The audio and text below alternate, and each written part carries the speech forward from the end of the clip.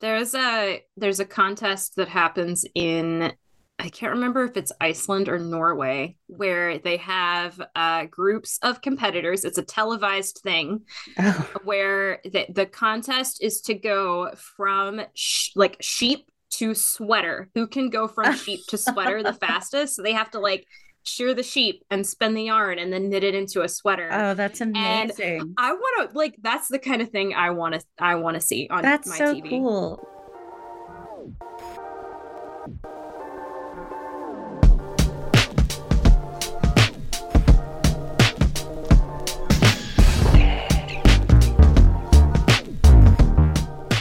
Hello, everybody, and welcome once again to Random Fandom, a show where I, Stephanie Weaver, pronouns she, her, talk to my friend Brit Kelly, pronouns they, them, about some random fandom that we want to talk about. Brit, you got a tagline for us this week? Yes. So Haikyuu, actually, no, I don't want to start with Haikyuu. I want to start with Random Fandom, the show where each episode we find something that will make you trans.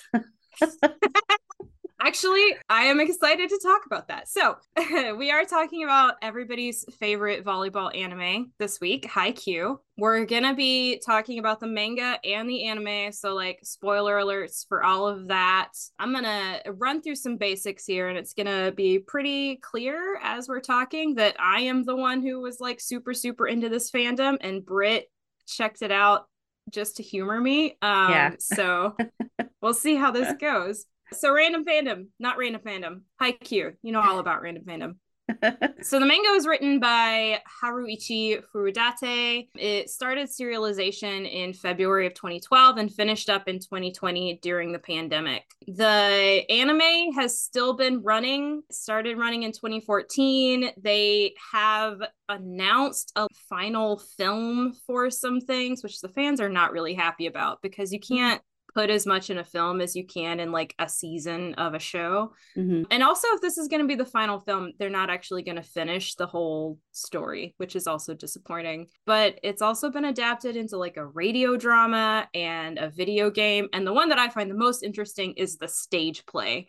And watching clips from a stage play of like adults playing teenagers playing volleyball is really amazing. That sounds wonderful. In terms of the stage play, was this developed officially or was this initially a fan developed production? As far as I know, it was like an official canon production, which is Interesting. apparently not uncommon for manga to have stage adaptations. Yeah, I feel I've heard of this before, but the last time I heard about it was in response to like a boys love fandom. And I know that boys love isn't official, but I also understand that at least in Eastern Asia, China and Japan in particular, you can have a pretty robust fan market of fan made and produced things in a Yeah. way that you don't really see in the United States. So I was curious to know if it was Yeah. official or unofficial. Now I am doubting myself. I thought it was official, but I'm not Oh sure. no, I'm sure you know. I'm just curious. You are the um expert. I'm an expert. I'm the expert on experts. Well, actually, what Haikyuu has done for me is it's made me an expert on volleyball, but not really. Like I'm an armchair expert on volleyball now in a way that I was not before. So for those of you who haven't seen the show, Haikyuu follows a teenager named Shoyo Hinata who gets obsessed with volleyball after he sees the little giant is what they call him because he's a short guy playing volleyball, but he can jump really high. So he sees him playing in the national championship high school national championship game. Hinata joins Kurasuno High School because that's where the little giant played, and he joins the volleyball club. But the team there has like been in a slump and they haven't been very good. And the coach that they had, who was like the big star coach, has gotten too old to continue coaching. Hinata is also really short for a volleyball player, which is why he idolizes the little giant. And he's actually just not very good at the game, but he's got a lot of like raw athletic power. And he meets this setter named Kageyama, who's like super skilled. And together they like work together to pull off these crazy plays nobody's ever seen. And so the whole story is like them on their journey to spring nationals to try Yeah. to win the whole baloney. What is it they call it? The whole I have no idea because I did watch enchilada. Enchilada. The whole Yeah, enchilada. I I like don't know. that. Yeah. I did watch the recap and I watched the first episode. I managed to find the first episode on YouTube and I found it really really fascinating. The show is on Crunchyroll, but I started watching it and there is are no subtitles. So I was like, while this is exciting, I don't know Japanese, so I can't follow what's happening. Yeah, so I didn't realize that I did take away that they were going to the championship. I also took away a lot of homoeroticism in the very opening episode, amongst certainly our main characters, Shoyo and Kageyama. But also, there were these two guys who were keeping score in the background that seemed to have a little connection going on. There's a certain, like, I feel like whenever I've engaged with anime, there definitely is a certain element of like homosocial engagement and something about the way they animate facial expressions and interactions that reads as very like homoerotic or queer in certain ways that maybe it's text, maybe it's subtext, maybe it's just me, but maybe that's something to talk about later. So Yeah, it's a very homosocial show. There are very few female characters that get much time. mm, And we're really focused on teen guys being friends, playing on a team, learning about each other, and it's very easy to like move from the homosocial to the homoerotic. I feel like last week we were all about like, wow, this is really great for trans community, and this week I'm just like, let's talk about all the homoeroticism. So I I find it really interesting that this show got as popular as it did, even mm, here in the States, because it's an anime about volleyball. Like yeah. that's really what the whole thing is about. So I've been thinking a lot about why exactly it is so engaging, I guess. And one of the things I find really interesting about this is the way that it makes volleyball as a sport accessible to people who aren't really familiar with volleyball. And Right. it sets this up in a few ways. So we have a combination of experienced players and coaches with inexperienced players. The Karasuno faculty advisor doesn't know anything about volleyball. He agreed to do it just to like help the team out, but they're having to explain the rules to him a lot. So Okay. it's a chance, it sets up this way for the show to explain volleyball to the viewers in a way that doesn't always feel really unnatural. Yeah, it seems more organic if someone in the show needs to have it explained. Yeah. The other thing that works really well is because of the way that anime, this is the thing that my partner Ben makes fun of with anime the most, is the way it'll have these like 2 seconds in time that are stretched into like 2 minutes of internal monologue as the like character is like thinking through all the possible things that could go right and could go wrong and what they could do. Hmm. But that also means that you can get a sense of the choices that players are making as they're playing. Yeah. So like I said, I came out of the show knowing a lot more about volleyball than I ever thought I would. I wasn't really a fan of volleyball before, and now I kind of enjoy watching volleyball. Yeah, I became really curious to know like is volleyball a really popular sport in Japan? And it turns out yes, it's an incredibly popular sport. There's both a ton of like men's and women's teams. It's a major thing in middle school and high school. It's something that people watch. It reminds me of small town America's relationship with usually American football, occasionally basketball as well. So I thought that was really, really fascinating. In terms of watching the first episode, I feel like something else that I noticed that seemed really kind of lovely and maybe partially why the show could be so popular is every discussion of being a player on the team or playing a sport was all about topping your personal best. It was about the being positive and developing that positive mindset. It was you against yourself rather than it being a really toxic environment.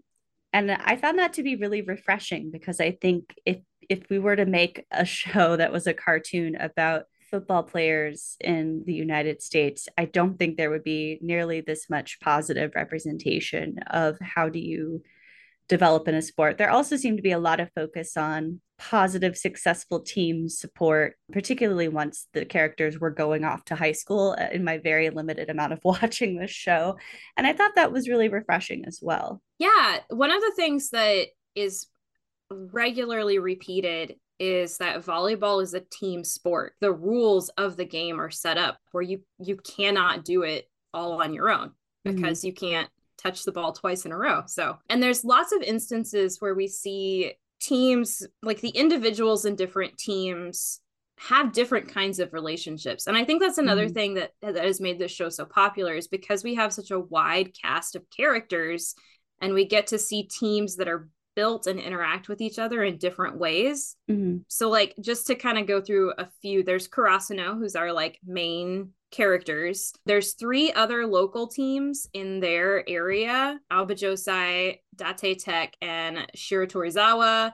There's four Tokyo teams that we get to know, especially Nekoma and Fukurodani. There's a few rival teams. And then a lot of these teams get more time they did a spin-off manga series called Haikyuu Boo, which is like a comedy series. So that's where we find out all about like the one guy in Aoba Josai who is obsessed with aliens, which is so funny because he's like this like pretty boy, so perfect, like all the girls swoon over him, and then you find out that he's got this like whole secret alien conspiracy theory. Interesting. Okay. Yeah, All right. but there's one character I especially like the Nekoma team because the setter in Nekoma he's actually like a video game nerd, and as we go through the show there's a post 8-year time skip later where we see where all of these people are as grown-ups, and he's like a Oh. streamer, he's a YouTuber for his career, and he really doesn't like physical activity, but we see these moments where he like tries to do better and commits to his team because his friends really enjoy volleyball and Yeah. he wants his friends to be happy. So he does his best too. So even if it's not your personal best in terms of like being good at your sport, it could be your personal best in terms of like being a friend. Yeah, I that did seem to be involved as well, this sense of duty to the team or your peers in ways that is definitely not a part of much of Western culture in the same kind of way, which again, maybe is partially why it's so refreshing to see this representation of sports. Because again, if we think of the key American sports, it's not that teams are not crucial and essential, but we get a valorization of the star player Mm-hmm. and playing your best is really more you focused than it is community focused in a way that it seems like that seems to be the case on this Mm-hmm. show. Yeah. And I think that's partially, Japanese culture does tend to be more communal, very duty focused, as opposed to our more individualized Western culture. So it is kind of nice to like have even the like rivalries on this show are like wholesome in a way. Mm-hmm. You've got little Hinata. Oh, I'm gonna beat you because you're the best volleyball player I know. Also, oh, my tummy. Which honestly, like, I think for me, one of the big reasons. So I like enjoyed watching the anime first, and then I read the manga. And as I finished the manga, I think part of the reason the story meant so much to me was watching Hinata's journey to adulthood, because in the beginning he's like sacrificing everything he has for the sake of volleyball. Like his grades aren't very good, he's having to try to do everything on his own. Through the course of the show we see him like learning how to play with teammates. He Mm-hmm. starts asking for advice when before he was so determined that like he was going to be the best on his own. And like, big spoiler here, but when Karasuno does go to the spring nationals, they end up getting pushed out because Hinata pushes himself too hard and he gets sick. He doesn't take care of himself. So Yeah. post time skip, when we see him like 8 years in the future and he's like building his professional career, we see him like he's got this like line of books on his shelf, and they're all called like how to sleep, how to eat, how to meditate. And we see him doing these things to take care of himself and to like self parent, I guess, to Mm-hmm. make sure he can achieve his goals. And I engaged with a story at a point in time when I was also trying to learn, how do I take care of myself and not push myself too hard and not get Mm-hmm. super burned out and everything, so that I can achieve my goals. And I think that's really cool. Like, also in terms of like usually a sports story is about like learning to push through the pain and like overcome adversity. And instead, this is a story about learning to like treat your body well and to manage yourself well in order to accomplish those things. Yeah, it's really lovely, I think, too, just not even like even outside of the sports element. I think just in general, if we think about work culture and even school culture in preparing us to be part of work culture, there is a lot of you're supposed to go to work if if you're sick. You've got to power through Yep. it. We have all these commercials of people like just basically taking medicine so they can go to work sick. We have this whole culture built around how little did I sleep and how many hours was I working and how little time do I have to engage in anything in my life, including and especially with other people that I enjoy and value.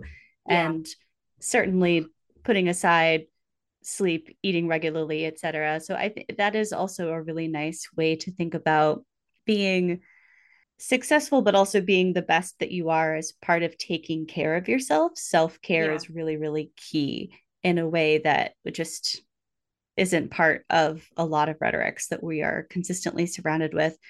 And I do that again. I feel like every time I watch anime, I'm always asking myself, like, how representative is this of Japanese culture? And Yeah. I'm sure it's not fully representative, but I feel like from what I have learned about corporate culture in Japan as well, it's very similar sort of grind work culture. And so Yep.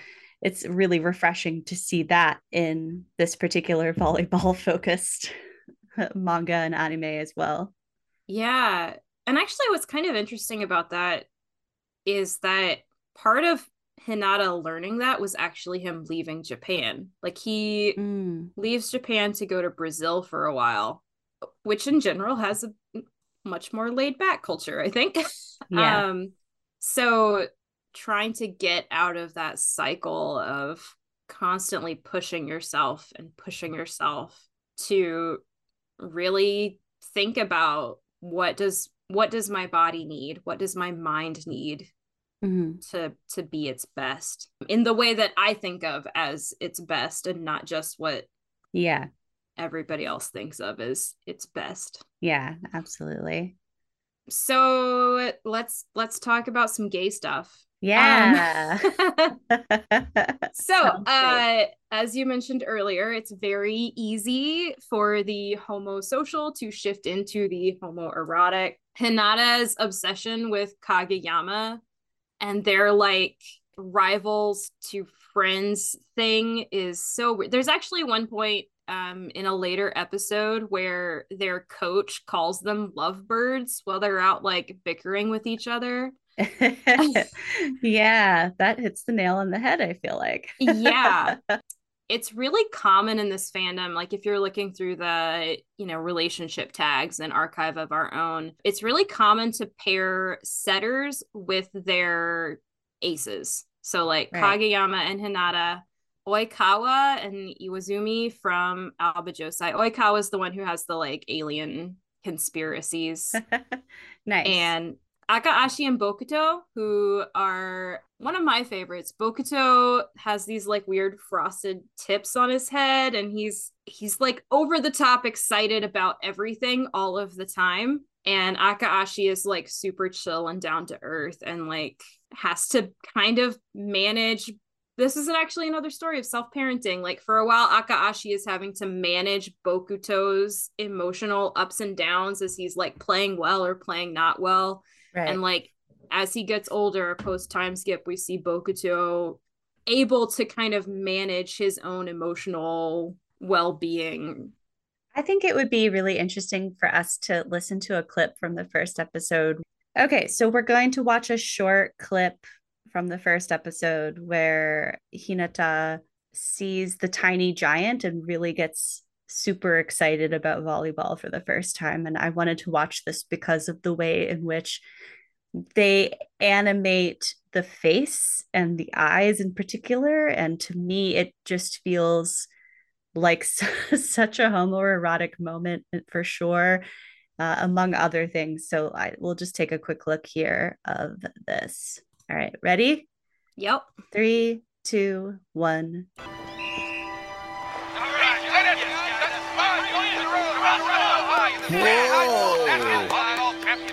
He might be surrounded by players as tall as 6'2", but that does not stop Karasuno's tiny giant from making a huge impact. Oh, Karasuno, the next town over. They're not half bad. Huh? Hurry up, Hinata. We're gonna lose our soccer field. Karasuno? He's just like, he's so in love. Like, yeah. Yeah, absolutely. I think that's so. First of all, I didn't realize that Karasuno was a school. So when I watched that scene for the first time, I thought Karasuno was the player. And I was like, oh, we're supposed to believe him as being like, this is the guy that I really look up to. And because of that, I want to play volleyball. And I was like, I'm reading this as a first crush. Like, oh, wow, that's the guy that I want to make out with, right? Behind the school bleachers. That's how I read that scene. And I think there's something about it's the shimmering on the eyes, right? You're watching this moment. It's a close up of Hinata's face. He's got this wild orange hair. His eyes are shimmering and shining almost as if, and almost as if he's about to tear up. And there's a bit of a shaking going on the face. And yeah, something the about way that like the like zooms in on his mouth and his lips part just a little as he like makes a little like gasp. Yeah. And then it goes between his face and that loving expression you don't really see the face of the tiny giant. You're looking at his body, right? And his muscled body, the way he's moving in a really physical manner. It's hard to watch that without being like, this is definitely a crush moment and not necessarily I am becoming obsessed with volleyball moment. And I feel like those moments, the ways in which they highlight people's faces and the way they animate, the way the eyes are moving and what they choose to focus on does that over and over again. Yep. In the show. I think because of that, really even harder to not take that line from the homosocial to the homoerotic really, really quickly. Just getting on that homoeroticism train. Yeah. Well, and because I also think it's easy to read Hinata as like neuroatypical in some ways. Like he really struggles with school. He struggles with managing his emotions. If it's not the thing he's hyper focused on, which is volleyball, it's like really hard for him to make it. And he has this tendency throughout the show to like say things that come across as rude or like are really unfiltered. And he has this tendency to like comment on his teammates' bodies or like how they move or how they play in ways that are really unfiltered. And it's clear that he like pays a lot of attention to men's bodies. Yeah. Which part of that is like as a player, but it also is really easy to read that as homoerotic. Yeah. Well, it's interesting because last episode we were talking about neurodivergence and ADHD in Ed from Our Flag Means Death. And his ADHD presentation was very much like this restless energy, this boredom, this need to escape, right? But we saw less of these kind of weird social, basically like social issues with not quite following along with social mores, was sort of missing some of those cues that Mm-hmm. seem to come up more with the character of Steed Mm-hmm. in terms of his autistic presentation.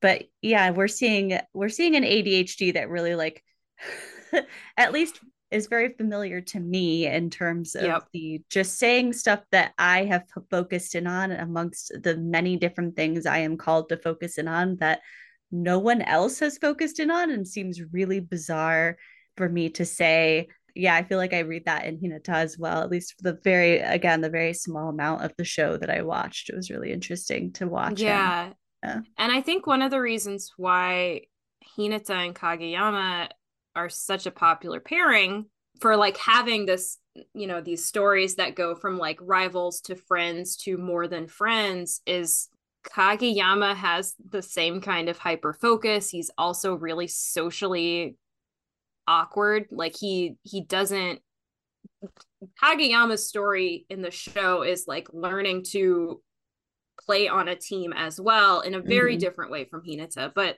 they get along with each other because neither one of them is too weird for the other or like Yeah. too off-putting for the other. They kind of hate each other and annoy each other, but they also like don't get weirded out by each other. Right. Yeah, it's weird too. Again, I'm just going to keep referring to the first episode because it's the only one that I've seen. But there's that moment where Hinata gets like his tummy ache and runs to the bathroom, but doesn't actually need to go to the bathroom for any purpose except to like work through his anxiety. And then the other team that Kageyama is on, some of those teammates, well, first of all, Hinata calls them out and is like, you guys are jerks and I'm going to beat you. And then they start making fun of him, which I was like, well, you kind of invited that Mm-hmm. teasing moment. Mm-hmm. But in that moment, Kageyama comes up and is like, hey, stop messing with him, right? Like, it's this mix of like, don't mess with this guy, but also he says something along the lines of like, you're not focused enough to be able to talk shit, basically. So stop Yeah. it. It's a really weird mix of like, he comes to, in a way, Hinata's rescue, but on the other hand, part of it is him just being a jerk to all of his teammates because he feels like no one is as devoted as he is to the Yeah. sport. And what we find out later, I think this was post first episode, was that like later in that tournament where Kageyama is calling out his teammates for like not having the right to talk shit yet, basically, his team basically refuses to play with him anymore in Oh that wow. tournament. So Yeah. like he gets benched and it's a really traumatizing moment for him of having people refuse to play with him because he's being a total jerk, but also kind of like he's just being too weird for other people. Yeah. um Yeah, it's an interesting thing too, though, because I feel like, again, in terms of our starting conversation, where he gets benched because he can't interact in an effective way. He's that kind of single player focus, and mm-hmm. it's a way in which we see someone who, while they may have more like raw physical talent and understanding of the game, it doesn't matter if they can't have a good relationship with their teammates, where it Yep. seems like a lot of the tropes in sports, like men's sports teams in the United States, are like, well, everyone else just kind of has to figure out how to get along with this one person, whether they're pleasant or not, if they are really good at the game. Again, Yeah. it's sort of a nice, Yep. refreshing way of being like, no, you can't just be your own little island. You have to figure out how to interact with others in some kind of functional way. Yeah. So one of the really kind of interesting things about the like fandom is the way that this like focus on teams and like interpersonal relationships gets translated into like other kinds of teams in these like AU stories. Yeah. So it's really common for like a really popular one is like Yakuza mafia, like crime family stories. Oh wow. I could see Because that. yeah, no, it like one of my favorite stories, which I could not find in time for this, but it allows for having these group dynamics that we have set up in the show, and then you have these like hierarchies, and you also have rivalries, and it also is a way to take some of the like more kind of saccharine stuff from the anime and make it a little bit grungier. Like it's a little, because it's also like crime. Right. Yeah. So that's really common. Having feudal kingdoms or like fantasy kingdoms is another really common one. I feel like that tracks for some similar reasons. I was just thinking to not to dwell on Yakuza for so long, but I just feel like Yakuza volleyball players with a lot of tattoos. And you've inevitably got the like tattoo florist stories. Well, also I was just thinking like that's an interesting like high school volleyball team to organize crime pipeline. Yeah. Anyway, sorry. So okay, feudal and fantasy kingdoms, that tracks too, because you have inevitably there's hierarchy and rivalry on small regional scales. Yeah. One of the more interesting ones that I found that is still there aren't as many stories in there, but there are some that arrange the teams as like different pantheons of deities. And you have like one that I read has the different characters and teams mapped onto the Greek pantheon. So like Bokuto is like Poseidon, king of the sea, and then different members of his team are different parts of the like sub gods of the sea and things like that, which similar kind of like it lets you we have like this idea of territory and rivalries and everything can map on there. Did you feel like I'm just curious to know, as someone you're familiar with Greek myths and deities and the show, I'm curious, like, does Bokuto and Poseidon, does that track?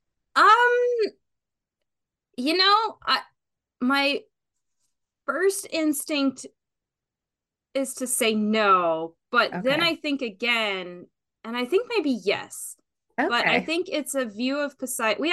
I want us to do an episode at some point on the video game Hades. And for people who are familiar with that, the version of Poseidon, like the way Poseidon is presented in that game, tracks very well with Bokuto as a character. So I think that it might be like more contemporary views of Poseidon. Okay. As having these like whims, like kind of being everybody's favorite uncle.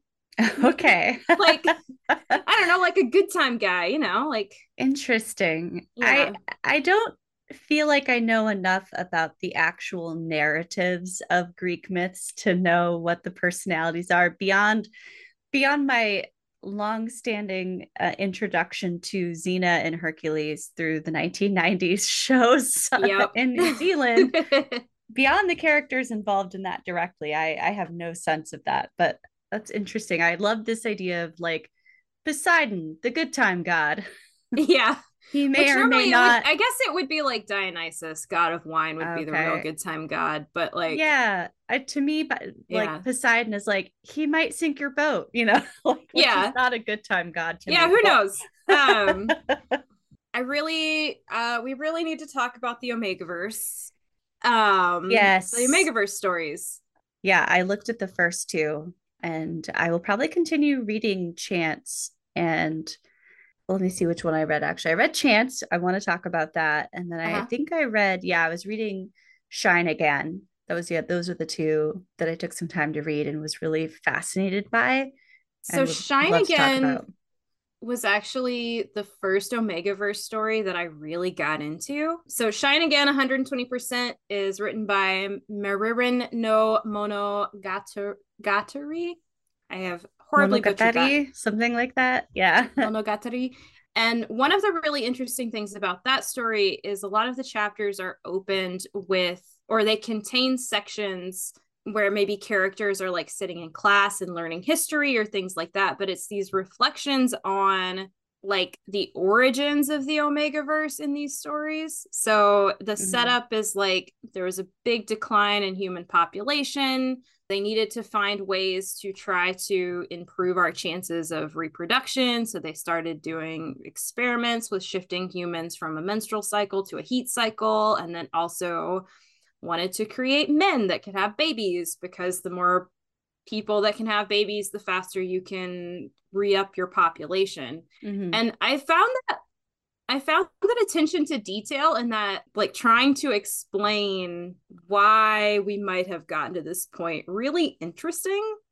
Yeah, that's fascinating. I only read the first couple of chapters, so I what I was getting was this background of the larger, and the author says this. They say that they're really more interested less in the specific physiology, biology of this than they are what are the social effects that might have come out of this, what's the system that's been built, which I found really, really fascinating. I mean, the first chapter opens with this sort of news story in the background of new drugs to help, I guess, omegas to suppress their scent and to suppress their heats.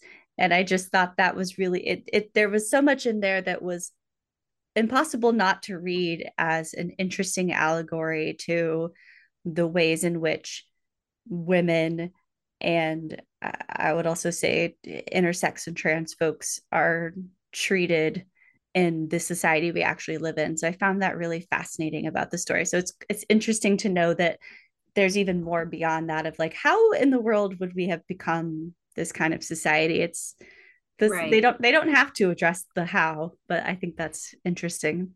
And I appreciate that story treats a lot of the common tropes of Omegaverse stories as like cultural products. So like there's this whole section in there about like mating bites, and how at this point in time mating bites are considered, cruel, like non-consensual Yeah. or unnecessary, whereas that's kind of treated as a like matter of course in a lot of Omegaverse stories. And I think it is really interesting how many of the Omegaverse stories in the Haikyuu fandom are really thinking carefully about issues of gender in sports.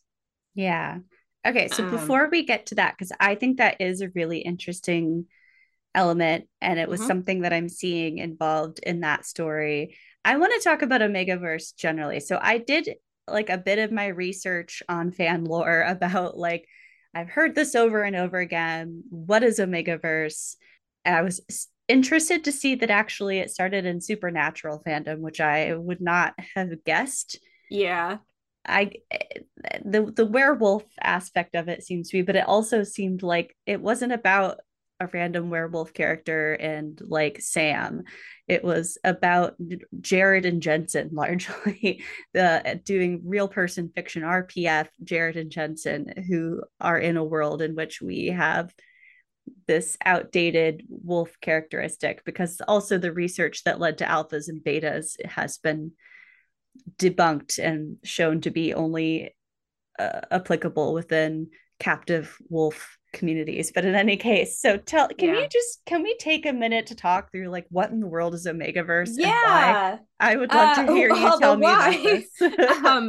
I think a lot about the why. Okay, so basics in a shell. In Omegaverse stories, people have they call it like a primary gender, which is male, female. And then people have a secondary gender that usually manifests sometime during puberty. And people manifest as an alpha, which are usually physically stronger, larger. They, in a lot of stories, they have a like need to dominate or to like be in charge or to be good caregiver or like to just like take care of things, right? They're the alpha figure. Yeah. Betas are like normal people basically. They just, they're like you and me. They don't have anything extra. In some stories, betas also have social roles that they play in terms of being mediators. They're often caregivers So in a lot of stories, you'll have it be normal for relationships to involve an alpha, an omega, and a beta. So Okay. that like the alpha is like in charge, the omega is basically there to be pregnant, and then the beta is the one who kind of like runs the household and takes care of things and makes sure everything's functioning. Omegas are basically impregnable. That's not the right word. Impregnable. They can get Impregnable. pregnant. Because Impregnable. impregnable makes it sound like they can't be pregnated. Yeah. So I don't know. They can get pregnant whether they are biologically male or female. So like omega males have developed a womb, and they I guess have like a cloaca kind of thing going on. Although in some stories, male omegas also have a vagina, Yeah, but they also and chance that they have both. right. Sometimes there is a vagina in male omegas. Sometimes there is not, and their anus becomes slick. They actually call it slick. It becomes lubricated with slick. Yeah, I've Um, seen that word. Okay. yeah. And then in female alphas, this is the one that doesn't get talked about as much because well, I have theories about that as well. But in Yeah. female alphas, sometimes they actually just have like a, a penis. Sometimes their clitoris will basically like enlarge to the size of like enlarge enough to penetrate a partner, and then Mhm. they ejaculate through it. I'm not Not it clear. not clear. But yeah, so that's kind of the basic biology of it. And then there's also heat and rut cycles. That's the other important thing. So Yeah. omegas go into heat. They have several days, usually I think most stories it's a month, sometimes it's 3 months, who knows. It depends on the author, but they go into heat and they desperately want to get impregnated. Alphas go into rut and desperately want to impregnate something. Mhm. And there are all of these ways in which societies are then set up to manage the fact that a significant portion of your population is like too horny to function for several days at a Yeah. time. So, okay, a couple of questions because when I was reading about this on fanlore, one, it wasn't clear. It seems like earlier on in it wasn't called Omegaverse earlier on. That was my take. My understanding was that it was ABO. Mm-hmm. And the earlier stories that you had alpha males and you had beta males. Mm-hmm. And then somehow somewhere in there the omega male came in, I guess for mpreg reasons. Yeah. But it seemed to me that this was all like that we had male and female, and then among males we had alpha beta omega, or just alpha and beta, or just alpha and omega.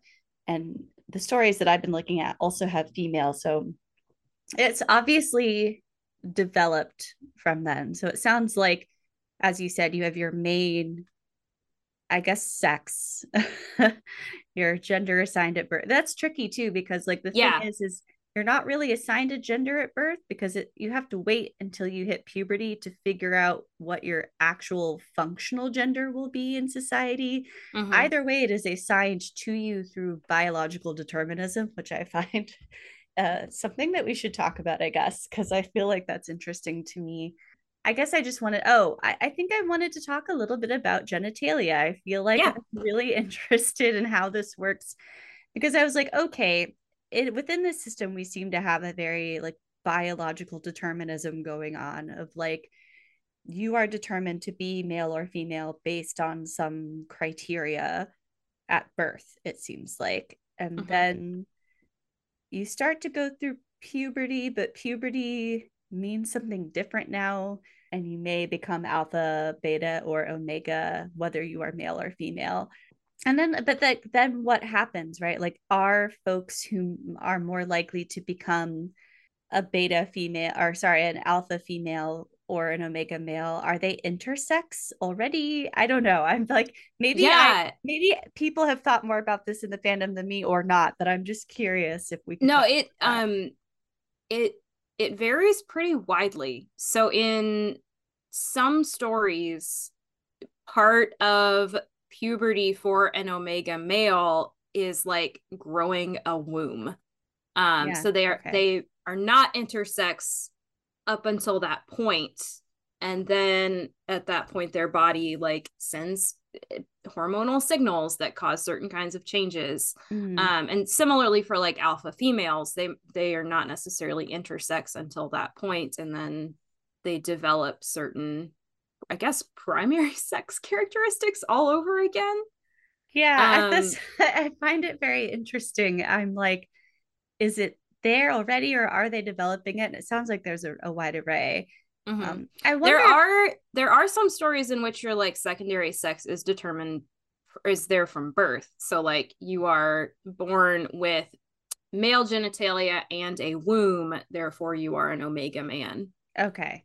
So there's a wide range of takes on this. So like, Yeah. and some of it seems, I feel like it's kind of like a mix, because the fan lore was explaining like there were some bestiality stories, and ABO was like, we're really interested in men being able to impregnate each other, but we're not interested in bestiality stories, but we borrowed ABO for that purpose.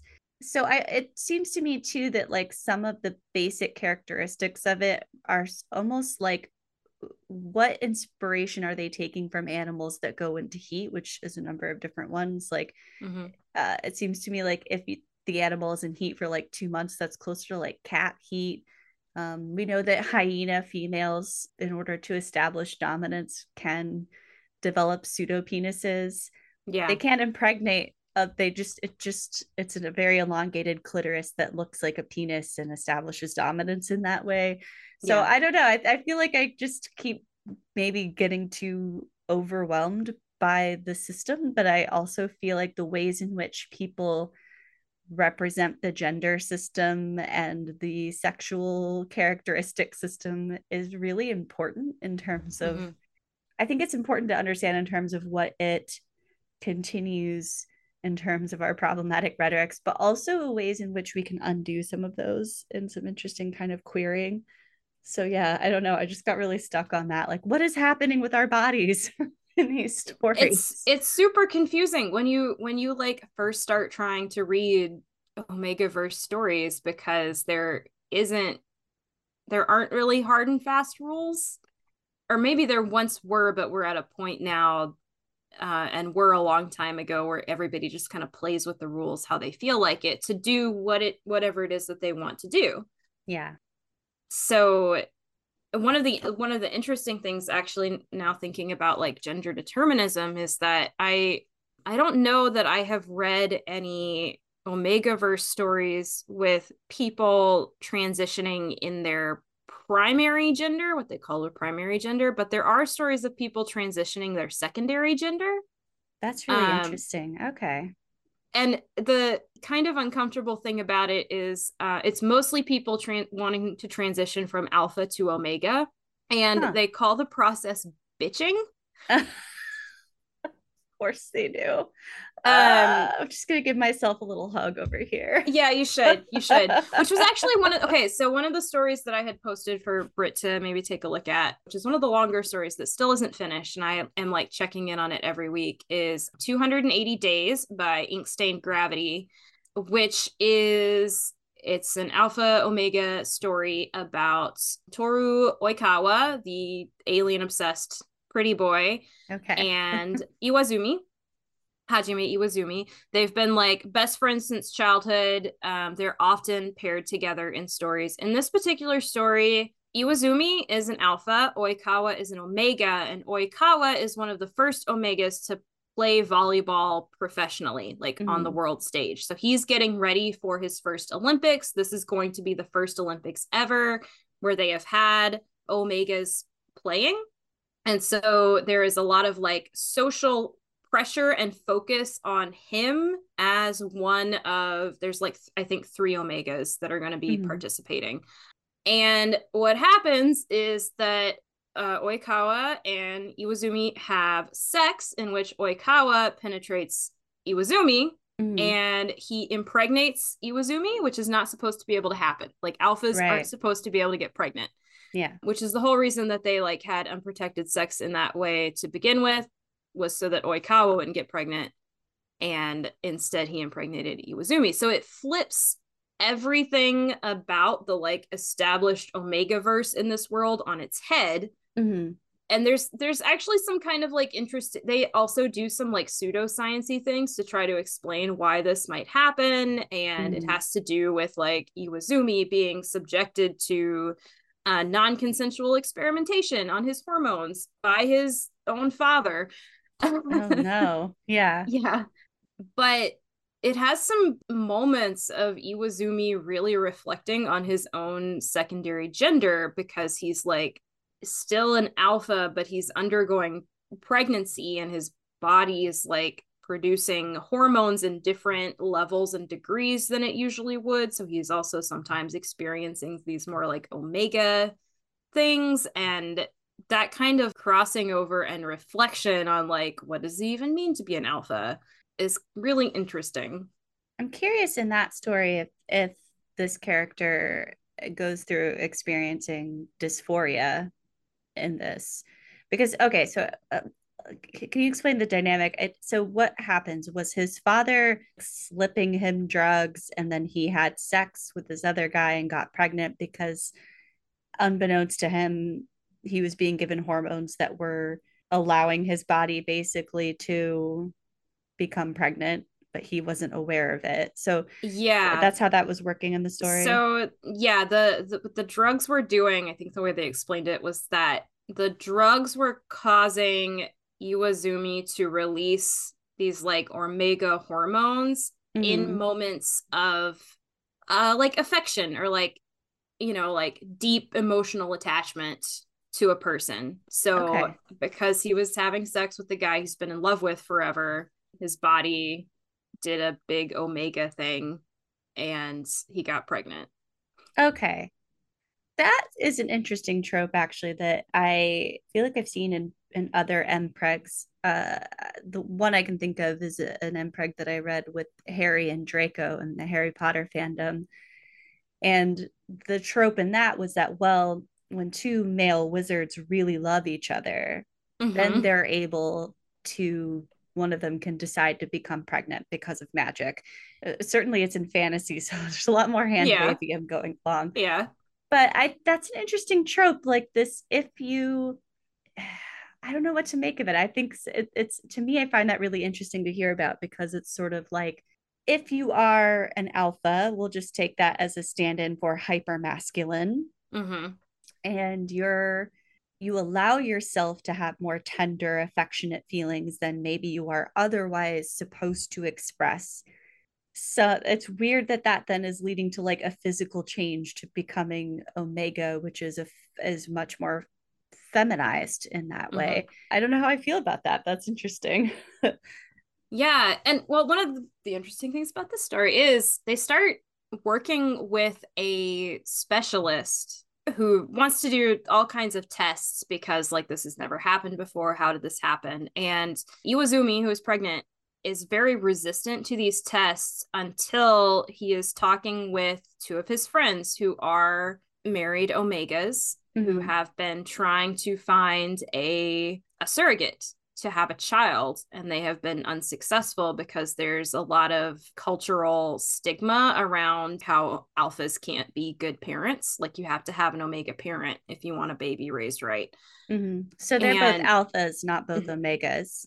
yeah, they're both alphas. Okay. And so Iwazumi agrees to further investigation as to what happened to him in the hopes of the doctor being able to develop a process by which alphas can routinely become pregnant if there are cases where an alpha pair wants to have a kid together. Yeah, I feel I think all of this is really blowing my mind because I don't know how I feel about it yet. I have so many questions as a member of the trans community. I feel very much like on the one hand, the idea of transformation is Mm-hmm. there, and in that story in particular you get like the possibility of people wanting to explore, I guess, transition medically for this purpose, but the purpose is a very like kind of heteronormative one, right, in the Yeah. sense of like reproduction. But on the other hand, all of these things seem to be very much determined by body and physiology and hormones. coming sort of naturally from the body, except in this instance where apparently he was being given hormones, which I don't know. It's interesting because it's like, it does feel very deterministic to me in a way that I find very troubling. I do think it's interesting with this development of like, you have your gender and your subgender. It seems almost like because of the argument seems to be, and there's no argument, but the argument seems to me to be that like, because the societal issues are based on subgenders, not on primary genders, people don't necessarily feel any dysphoria about their primary gender or any potential need to want to change that, but they do feel that pressure from their secondary genders, which I think is an interesting idea to have in the world, right? Like it almost as if like transness wouldn't exist except for social pressures, and I don't know how I feel about that as an argument in general. Yeah, I don't know. It's also sort of interesting to hear what you were just talking about with 280 days, the sense of like just in relation to the public discourse we have right now. We'll just limit it to the United States. It's everywhere, but we'll limit it to here in terms of like how dangerous medical intervention is seen as, and the idea that doctors and parents are forcing trans treatments onto children who can't really consent. It's just sort of outrageous, right? And yet you see some of these themes in these stories interacting in very, very different ways. But all of these rhetorics also interact in really weird ways when you've got, on the one hand, all of these people trying to ban any kind of gender-based help, and on the other hand, suggesting that young children have gastric bypass surgeries and because they're anti-fat. It's like such a bizarre universe to be living in, I guess, both real and unreal. Yeah. I think my main takeaway is like, I wonder how trans people feel about the Omegaverse. That's a really good question. As a member of a trans community in a certain way, I feel both intrigued and kind of weirded out. Like, well, because so much of the Omegaverse is really based on binaries. Alphas are hyper masculine, omegas are hyper feminine, regardless of their primary gender. And then betas are kind of stuck there in the middle, just like doing whatever. Betas are there to just like make the world work while everybody else is horny all the time. And I want to like say for sure that the stories that I'm talking about today as being like really interesting are definitely outliers. There is so much weird, toxic, non-consensual stuff in the Omegaverse. I mean, so Chance was interesting to read because in that story you have some different characters whose I looked them all up because I needed to see what they looked like in the show. I now can't pull their names to the forefront. It's Mia Atsumu and Sakuza Kiyomi. Yes. So in that story, it was interesting to me because you have one character, Kiyomi Sakusa, who is an Omega male, but is a like unusually tall in general, and like very muscular for what is expected of an Omega. And yet because he's Omega, he has to inevitably become, and is also a nobleman, he has to inevitably become a wife to an alpha. And in this case, it's as a spoil of war to this alpha who he hates in terms of personality. There's a lot going on in that story too, in terms of the sort of dubious consent area where it's like, well, and again, I didn't know what to do with it because it was sort of like, well, when Sakusa is in his heat and his partner Mia is providing, I guess, help with that heat, that's great. Like he needs that physical release. He needs the nodding. Nodding was also we haven't even talked about the nodding. We did talk about nodding, but when they're not in that sexual pheromone world, they at least, well, I think actually I would argue that Mia really does quite like and is interested in beyond sexually Sakusa, but that's not the same way the other way around. And I just was like, I don't know how to feel about this fact that like your own body is betraying you in terms of consent, and that this Mm-hmm. is just, again, biologically determined. And I feel like it's strange because we know, for example, that, when people are raped, particularly like women are, cis women are raped, they can experience involuntary orgasm, but that's not pleasurable for Yeah. them, right? Like, whereas in this story, that it's not that horrific involuntary orgasm. It's pleasurable, and yet I hate this person. And I don't know what to make of that exactly. Yeah. There's another, so Mia Atsumu and Sakuza Kiyomi is another really popular pairing. They also Mhm. happen to be a setter ace pairing. Yeah. Again, there's another story in which the secondary genders are switched, and it's a modern day story. So Sakuza is the alpha, Mia is the omega, and so in the show, Sakuza he's a real germaphobe. He wears a mask everywhere. We see him like cleaning things and disinfecting things a lot. He has just like a lot of anxieties about social engagement. Yeah. And in this other story where he is the alpha in the case, he has a kind of similar reaction of like he has sex with Mia, and as soon as they're done and he's like kind of in his right mind again a little Mhm. bit, he's kind of horrified by like who he became during the like throes Mhm. of his rut. Yeah. And so I think that there is maybe some like, dysphoria for him actually in a lot of stories where he finds his biology forcing him into doing things that he really doesn't want to be doing, because it's like him being out of control in this way where he feels like he needs to have hyper control because of his mental illness and personality. Right. I guess the only, because dysphoria, I think, is a really interesting thing. And I guess the one way to read dysphoria there is sort of like if seeing dysphoria in the genitalia you have, or if you are, a trans guy, but you're having your period, for example, like that's definitely reminding you of things that your body is doing without your consent, or all of the secondary sex characteristics that we develop if we are forced to go through one puberty first, that are, it's just there's a lot more stuff to do after the fact to change any of those things. Yeah, that's really interesting. I don't know. It's interesting, I think, to me, because obviously we're not a society of creatures that has heat and rut cycles. And so Thank it's like, God. right? Oh my God, what a mess. I guess it's hard to sort of see these things as not problematic, but Mm-hmm. I'm also intrigued by the stories themselves. And I don't know. I think I need to sit on this for a little while longer. Yeah. So certainly. One question I did have, though, and maybe you don't have the answer to this, in Chance, I was really sort of horrified by and I don't know if it was purposefully written this way or not, but our main character there, Sakusa, has really, really bad, painful heats, and heats are always inevitably painful, and his are especially so.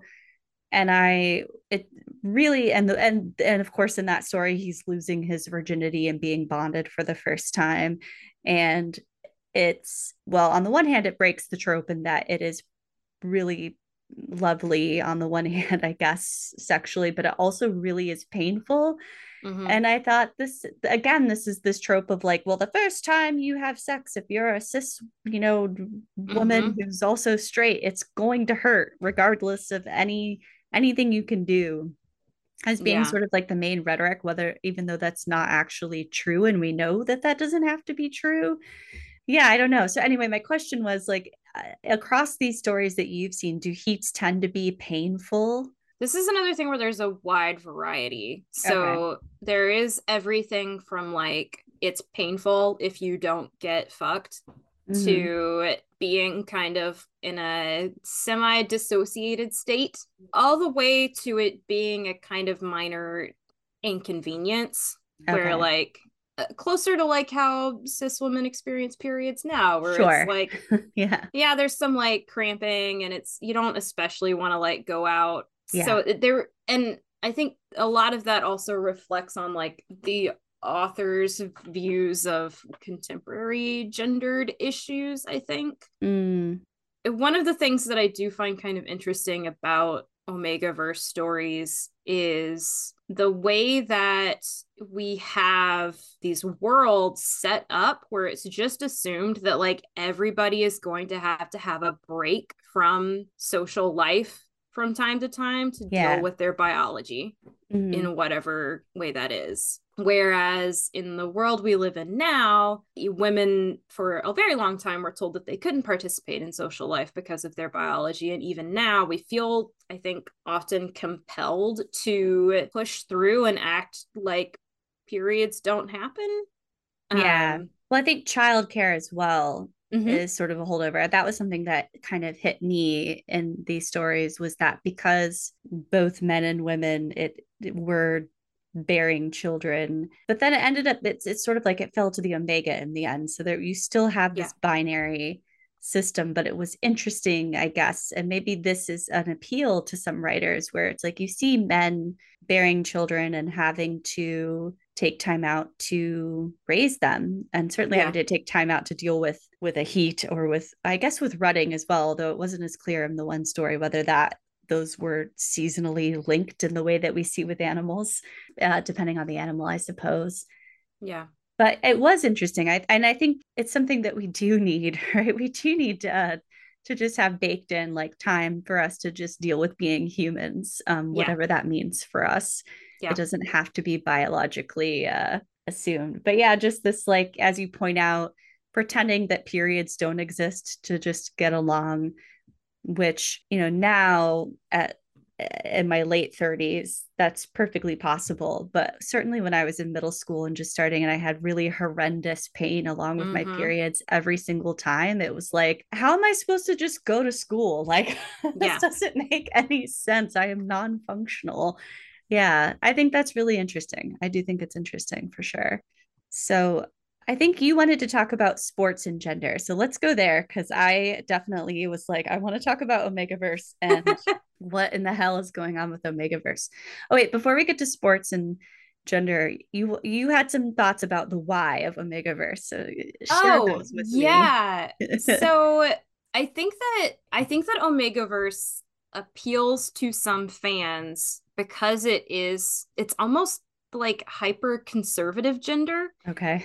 It's binary gender so hardcore that it's like biologically enforced, like you were saying. Right. And lets it allows for a lot of non-consensual or borderline consensual stuff to happen in stories in ways that is like acceptable within the narrative structure. So I think that Right. there's a lot of appeal for different kinds of kinks, for instance, Okay. with Yeah. Omegaverse stories. I think that there's also, impreg happens in a lot of different situations now, not necessarily in Omegaverse, but I do think that Mhm. impreg is part of the appeal, like getting to have these male characters doing pregnancy and experiencing pregnancy. And I don't know, like it sometimes feels to me almost like playing with paper dolls. Yeah. And like getting to like make other people go through what you go through just because maybe cathartic or Yeah, I think that is interesting, because MPreg is also an area where I feel I've always sort of felt like intrigued that this exists, Mhm. and yet I just can't quite connect with why it's so interesting. I mean, Yeah. so to me, the more interesting element of it is like, okay, if you are a queer person and let's say you want to have a biological child, and you're able to do it with your actual partner, Yeah. and that is something that you really value, then I suppose mpreg, although you don't see it going the other way necessarily, is sort of an interesting area. But my sense is that's not really who's writing them. Mhm. And so to me, it feels like a way to place a heteronormative relationship onto two men, Yeah. Totally. that you really like. And I don't want to, I'm not going to, poop on someone's, on someone's kink, on someone's love. I'm not going to crap all over Yeah. it.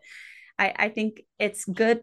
I think there's benefit in liking things, and people should be allowed to like things and play with them. But it is interesting to me that you have a lot of non-queer people writing their version of queerness, which is absolutely not Yep. queer. And I don't know, it's sort of interesting. Like why do we have to have this very heteronormative story about two men when you could imagine something else that sort of imagines outside of binary gender and outside of expectations of masculinities and outside of heteronormativity, and what sort of success as a heteronormative adult looks like. I don't know. I think it's an interesting thing, but I also I'm just never quite sure I know why it exists. Yeah.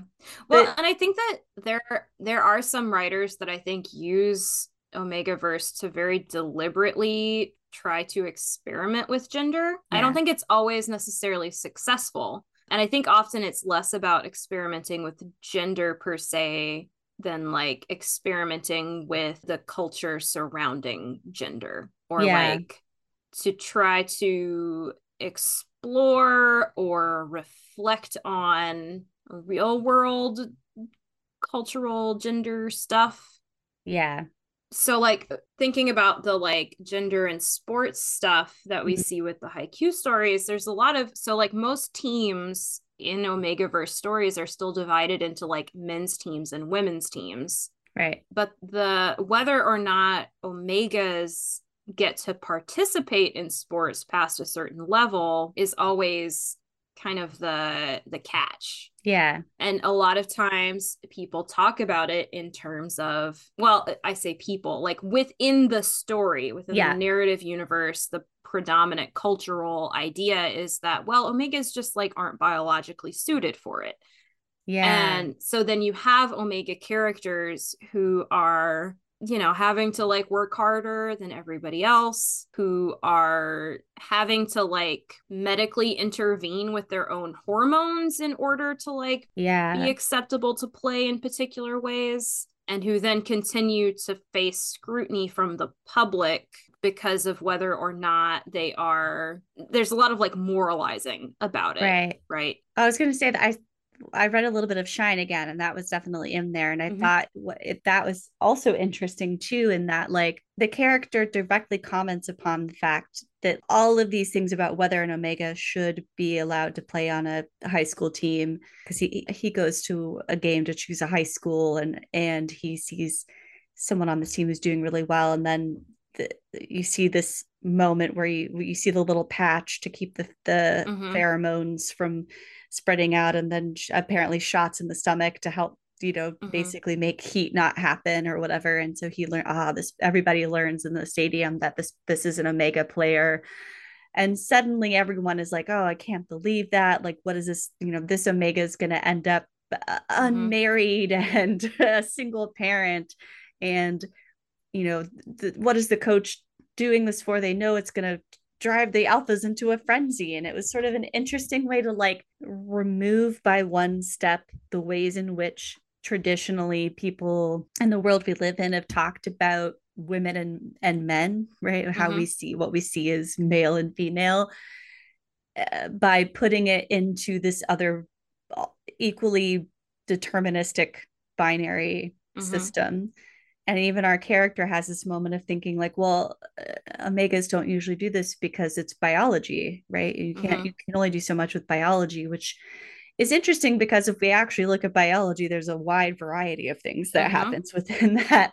So it's interesting. And then in that too, like, it's interesting to put up against discussions of like trans folks in sports, because Mm-hmm. people are especially obsessed with making sure that trans women aren't participating at competitive levels in sports, but they don't care if trans men do. I think Yep. because they assume two Trans men things. won't do One, as well. trans men aren't men, right? That's Yeah. their assumption. And two, it doesn't matter because trans men aren't going to do well. So who cares? And Yeah. it's just like this really, whereas in this story, people are using hormones to, using medical treatments to suppress hormones.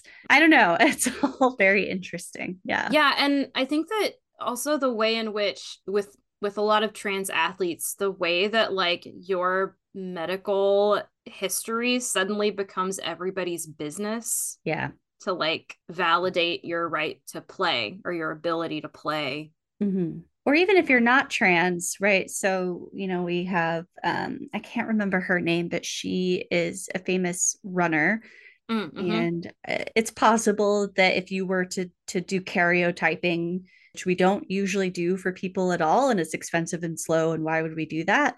It's possible that she's intersex, I don't know, but she naturally has a higher level of testosterone and has been basically banned from running, I think, the 400 meter against other women because it's unfair. Yeah. And it's like, I mean, I don't know. This is really, it's like this, I guess to me, I'm just like, why are we so obsessed with like, what are your hormone levels and what are your genitalia look like? And now I want to know what your chromosomes look like, even though if I were to find out my own chromosomes, I'm sure they would be something I didn't expect, right? Like, yeah. So, I don't even know my own chromosomes. Why should I know yours? Yeah. Yeah. And I always like, there's a part of me that gets really frustrated with the like discourse around protecting women in sports against these trans women, because the assumption there is that like women's sports have to be kept in a nice little bubble so that the women can still do their thing, instead of us addressing the fact that we're like a sports obsessed culture in general, and we have like culturally decided to value sports over more traditionally feminine activities or that kind of thing. So like we don't have knitting Olympics. All right, I want to step back a little bit and what are some other things that you would like to say about some of the fandom that is not necessarily going down the road that I've been pulling us down? No, I can make a good segue here. The interesting thing about the fact that the show, well, not the show, but the manga does this like time skip where we move from these people being in high school to like, I think it's 8 years in the future. Okay. Is how many of them don't end up playing volleyball. And for some of the characters, we see them like having these real moments of like deciding whether or not they're going to pursue volleyball. And then for some of them, it's like really obvious. And one of them actually, it's Mia Atsumu's twin brother, Osamu, who was just like, nah, I don't want to do volleyball. I want to cook food. And so he opens a restaurant. The one that has maybe been the most controversial in the fandom is Daichi, who is the captain of the Karasuno volleyball team. And so we have the tag "No beta, we die like men." Yeah, I saw that in I actually haven't come across that before.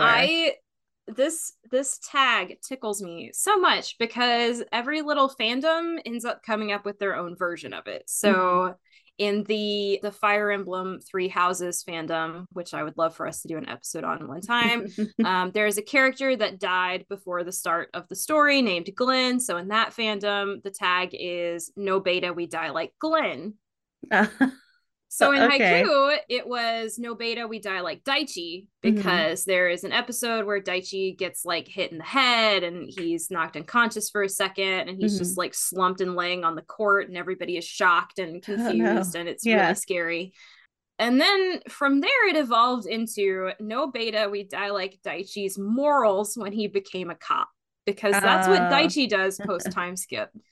And it feels like this delightful little time capsule of this like moment in especially US discourse, but in other parts of the world as well, of like this real disappointment when this character that you really like grows up and decides to become a cop. Yeah. Can I just, because I have not come across the "no beta" thing before. Can I just ask, like, what does that mean? What in general, the "no beta" fill in the blank? Like, what is that the story hasn't had a beta reader, so it's like often supposed to indicate that it is less polished or Okay. hasn't been proofread, or it's That kind of supposed to serve as a caveat, I think, okay. for That readers. was my guess, but I wasn't sure. So Yeah, okay. I know what betas are, but I had not seen that particular take on it. it It's means that also there's no fish in the story. yeah.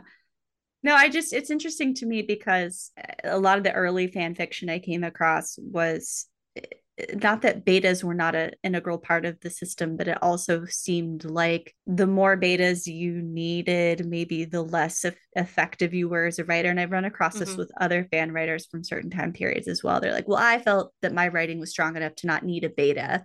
Yeah. And now I'm like, I'll write a fic or something, and I'm just like, I wish I could find a beta. How do we do this Yeah. anymore? I don't know how to find betas.